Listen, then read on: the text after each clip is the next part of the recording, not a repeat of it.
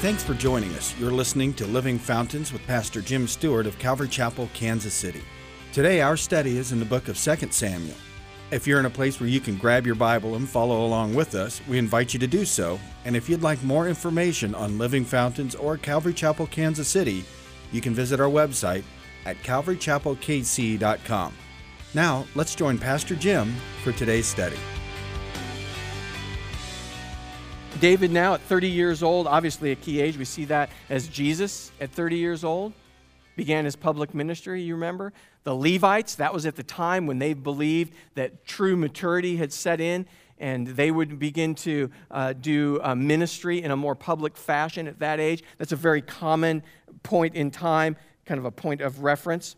Now in verse 6 it says, "And the king and his men went to Jerusalem against the Jebusites." Now, the Jebusites are thought to be some of the original Canaanites, basically. They're thought to be that in the history, in the line of things. So the Jebusites, some of the original Canaanites, remember, of the land that they had gone in, the inhabitants of the land, the Jebusites, the inhabitants of the land, who spoke to David, saying, "You shall not come in here, but the blind and the lame will repel you, thinking David cannot come in here."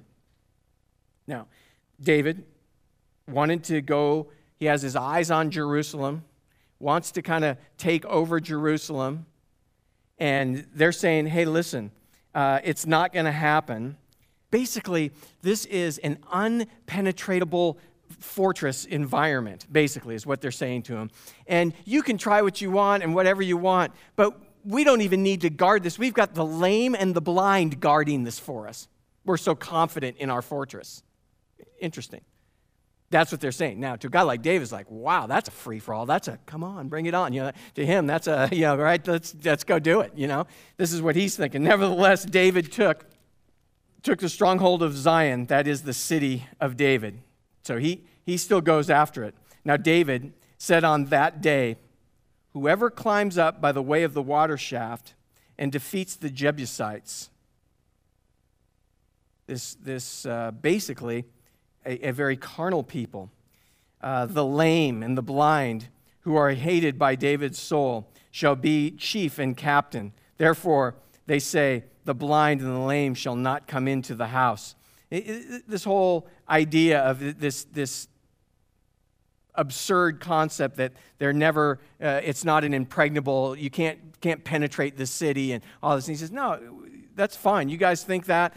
And he's challenging whoever does this, whoever can go up there and take this over, so he's got challenging his guys. You go and see what you can do with this.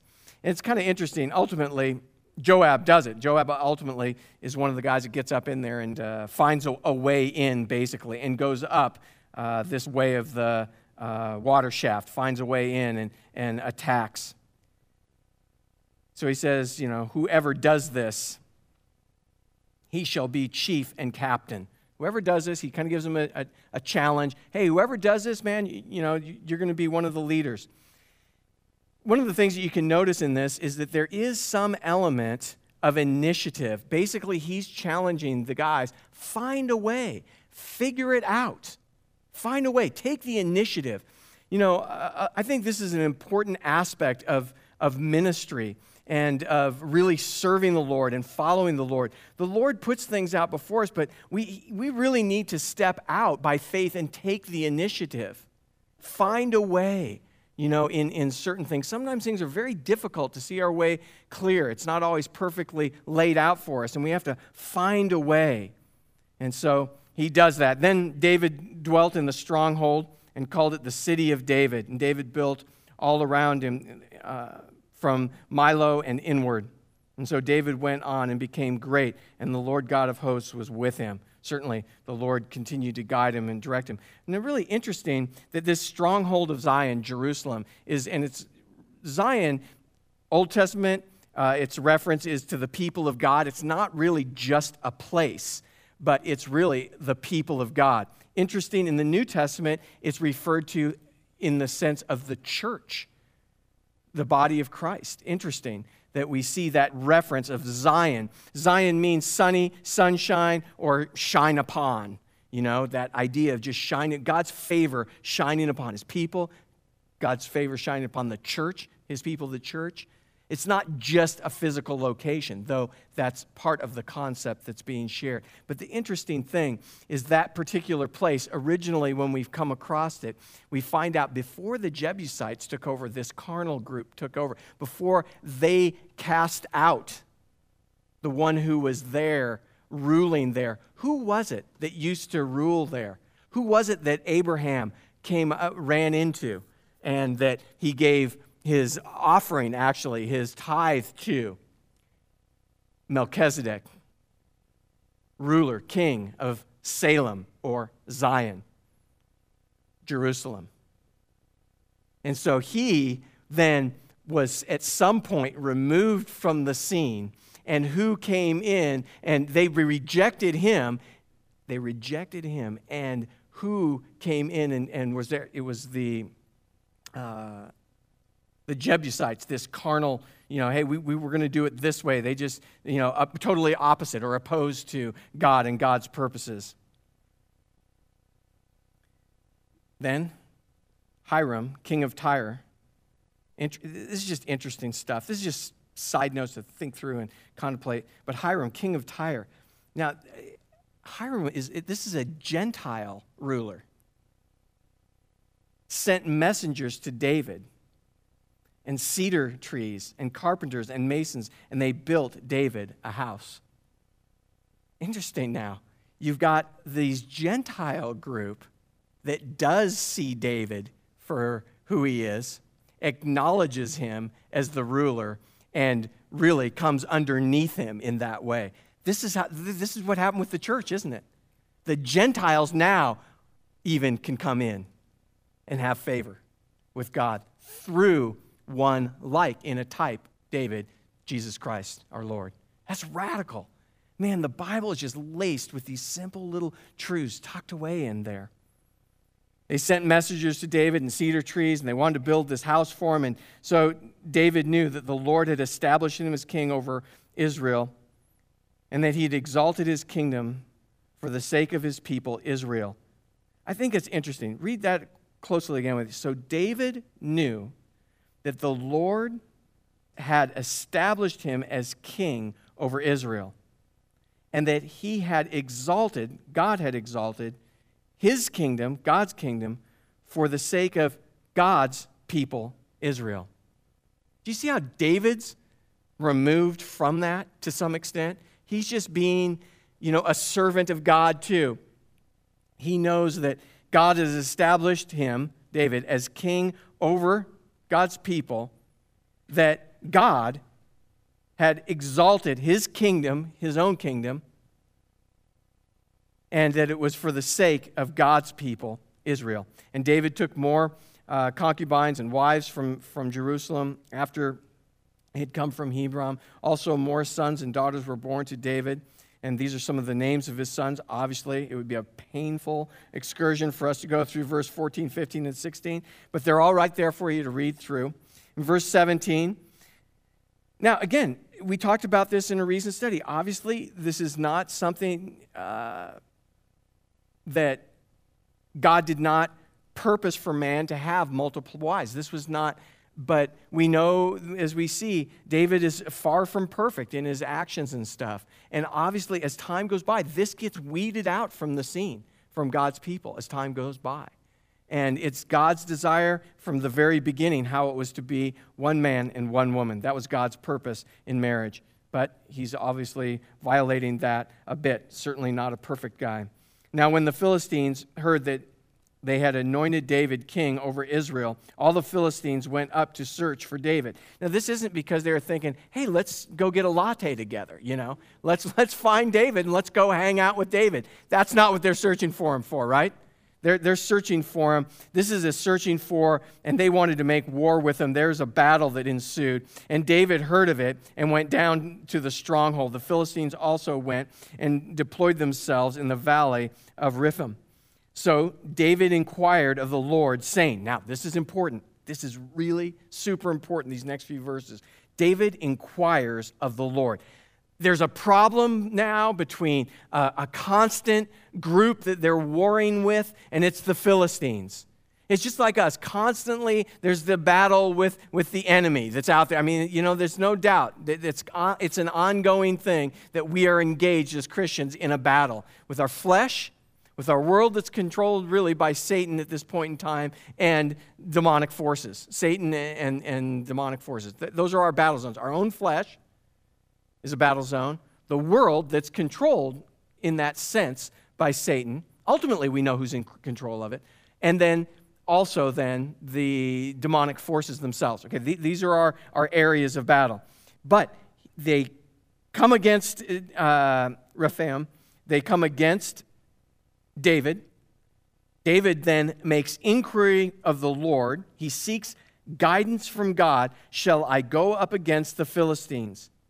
Not only shall I go up against them, but he's clear, will you deliver them into my hand? And the Lord said to David, go up, for I will doubtless deliver the Philistines into your hand. Okay, fair enough. That's great. Awesome. So David went up to Baal-perazim, and David defeated them there, and he said, the Lord has broken through my enemies before me like a breakthrough of water. Therefore, he called the name of that place Baal-perazim, or basically the breach of waters. It's like knocking out a little dam, and just the water just flows right through. It just breaks through. It's just this gushing, basically. And they left their images there, and David and his men carried them away. So, no doubt, this is a radical victory.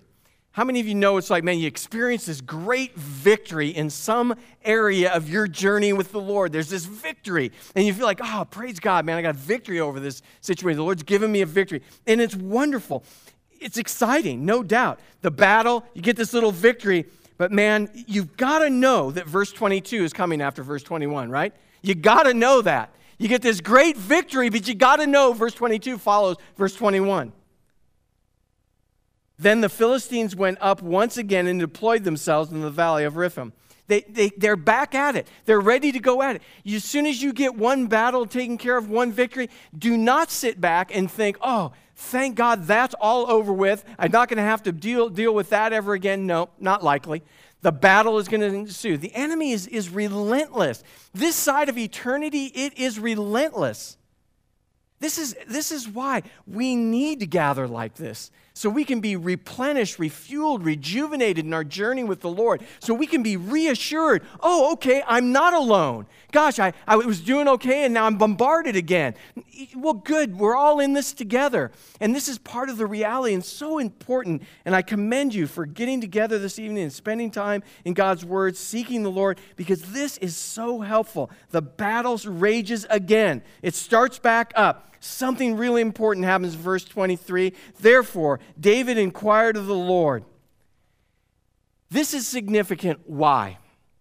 Because David is in the exact same spot, just like you were 3 weeks ago, 2 days ago, an hour ago, whatever battle line got drawn, and you had this victory, and then all of a sudden, you're back at it. And it lines up just the same as the one you were in the week before, or last year, or last month, last week, yesterday. The battle line's there, and all of a sudden you're back in. It's the same. And you know what the tendency is?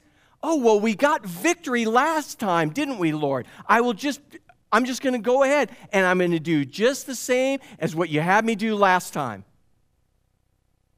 That's a dangerous spot. That's a dangerous spot. Trust in the Lord with all of your heart. Lean not to your own understanding. In all your, acknowledge the Lord in all your ways, and He will make your paths straight. Lean not to your own understanding. Even though God showed him how to deal with that situation, look at what David, wow, what a smart guy. The enemies returned. It's lined up the same as it was before. And David inquired of the Lord in verse 23. And he said, the Lord says to him, you shall not go up. No, don't do like you did last time. Don't do it that way. This time, circle around behind them and come up from the front of the mulberry trees. And it shall be, when you hear the sound of the marching of the troops, of the tops, when you hear the marching of the tops of the mulberry trees, so you hear the wind rustle, something rustling in the top of the mulberry trees, Then you shall advance quickly, for the Lord will go out before you to strike the camp of the Philistines. That God's the one that brings the victory, not you, not your warring, not your approach. God led you last time to do it this way. This time he may say do it that way. Why? Why isn't it just repetitiously the same, the same, the same? Why? God desires for you and for me to simply rely upon him. Do not eat of the tree of the knowledge of good and evil. Don't do it. It's all of that information, and now you think you don't need him. Oh, I've graduated. I know what to do with that. When people come to me and talk to me and stuff, and I tell them, I'm not really not sure what to do. And they look at me like I'm foolish or something. And you know what? I'm smiling the whole time. Because I don't know what to do, because every situation is different. There's similarities. We can certainly learn things as we go, absolutely. But man, I never want to stop being reliant upon the Lord. David really shows us a powerful, because if we don't, we become presumptuous. We assume and or presume that it would always be the same plan as last time. And that assumption can lead to defeat, because it wasn't reliant upon God. It was reliant upon what you think you know, or I think I know. God doesn't want that. Hey, this time we're going to rustle the mulberry trees. Oh, okay. That makes no sense to me at all. But that's cool, God, if that's the way you want to do it. Who cares? We're going to look pretty stupid marching around, the city wall with just our lantern, our these little vessels, It's going to seem kind of lame, Seems kind of dumb. We, march around the thing 7 times. How many days we can do that? You sure? Who cares? What do you really care? What do I care? If that's what God wants to do, great. Sounds like the right thing to do. David was so smart in making inquiry to find out how God wanted to handle that situation. God wants us, simply stated, to seek him. God wants you, God wants me, not to become self-reliant in our relationship with the Lord, but continue to grow in our reliance upon him, his guidance, his direction. I can't tell you the number of times I've made the mistake of not making an inquiry, but just thinking the other and assuming. And it always turns out bad. And I'm thinking, what went wrong? Last time, Lord, I'm trying to learn this. Last time we did this. But see, it's this reliance upon a relationship, a spirit-led life where God is guiding, God is directing.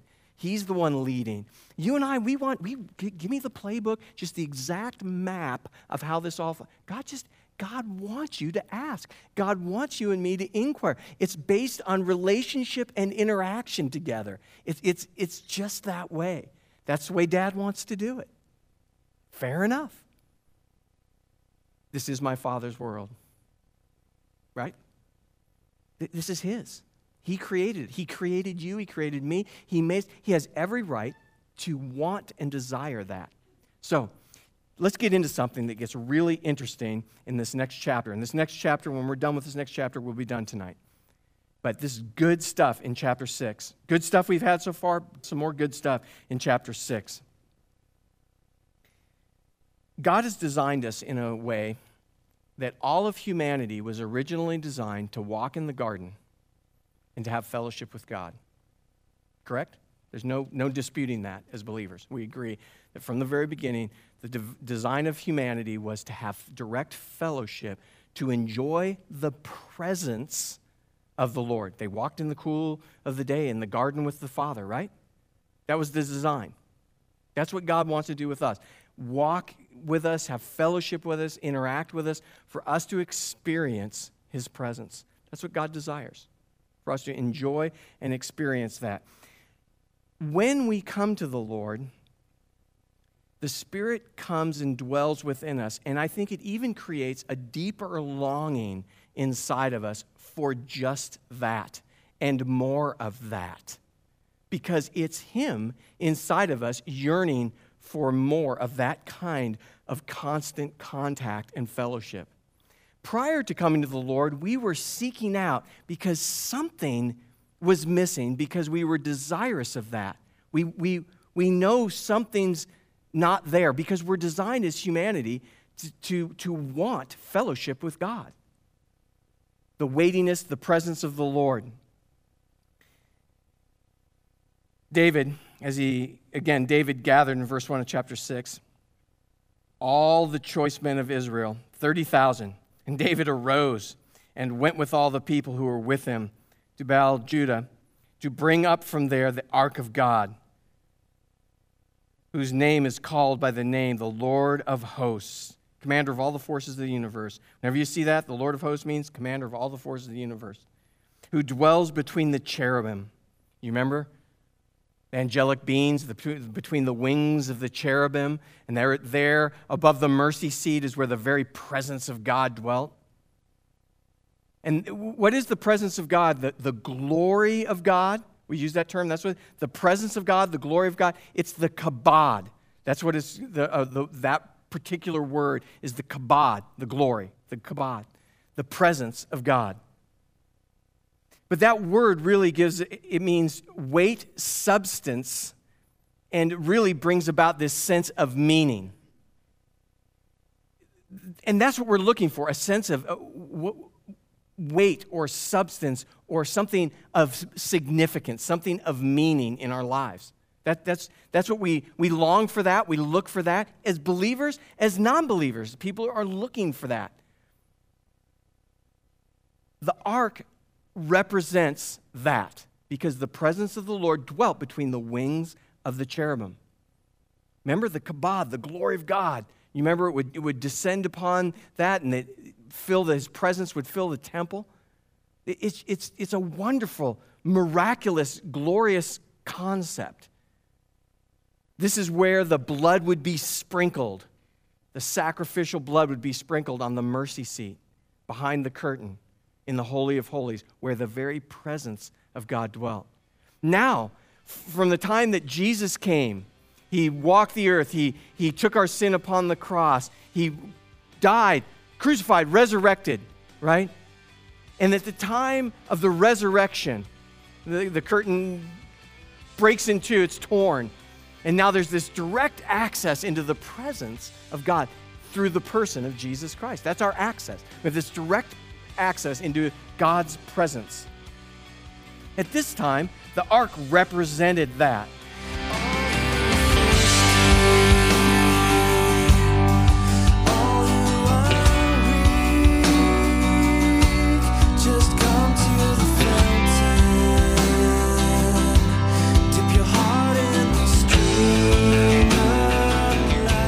Thank you for tuning in today and for listening to the radio program, for listening to God's Word.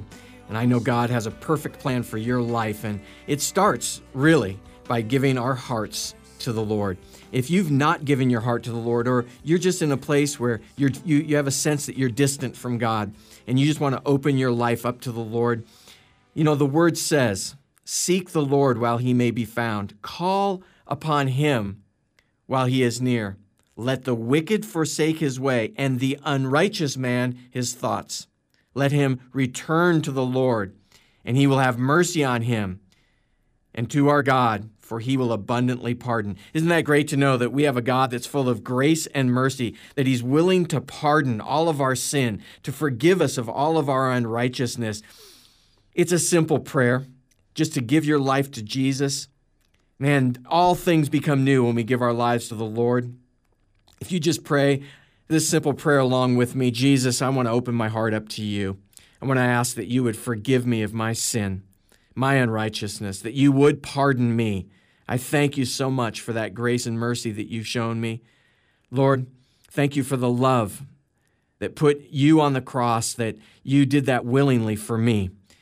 And Lord, again, I just open my heart to You. I receive You as my personal Lord and my Savior. And I thank You for that free gift of everlasting life that You've given me. I ask all this in Jesus' name. Amen. If you prayed and received the Lord into your heart today, we'd love to hear from you. You can contact us or another Bible teaching church in your area so you may be encouraged in your new journey. If you'd like more information about Living Fountains or Calvary Chapel, Kansas City, simply visit our website at calvarychapelkc.com. And if you're social media savvy, you can like us on Facebook at facebook.com/Calvary Chapel KC. Also, Living Fountains podcasts are available in the iTunes Store now, and you can download them at no cost.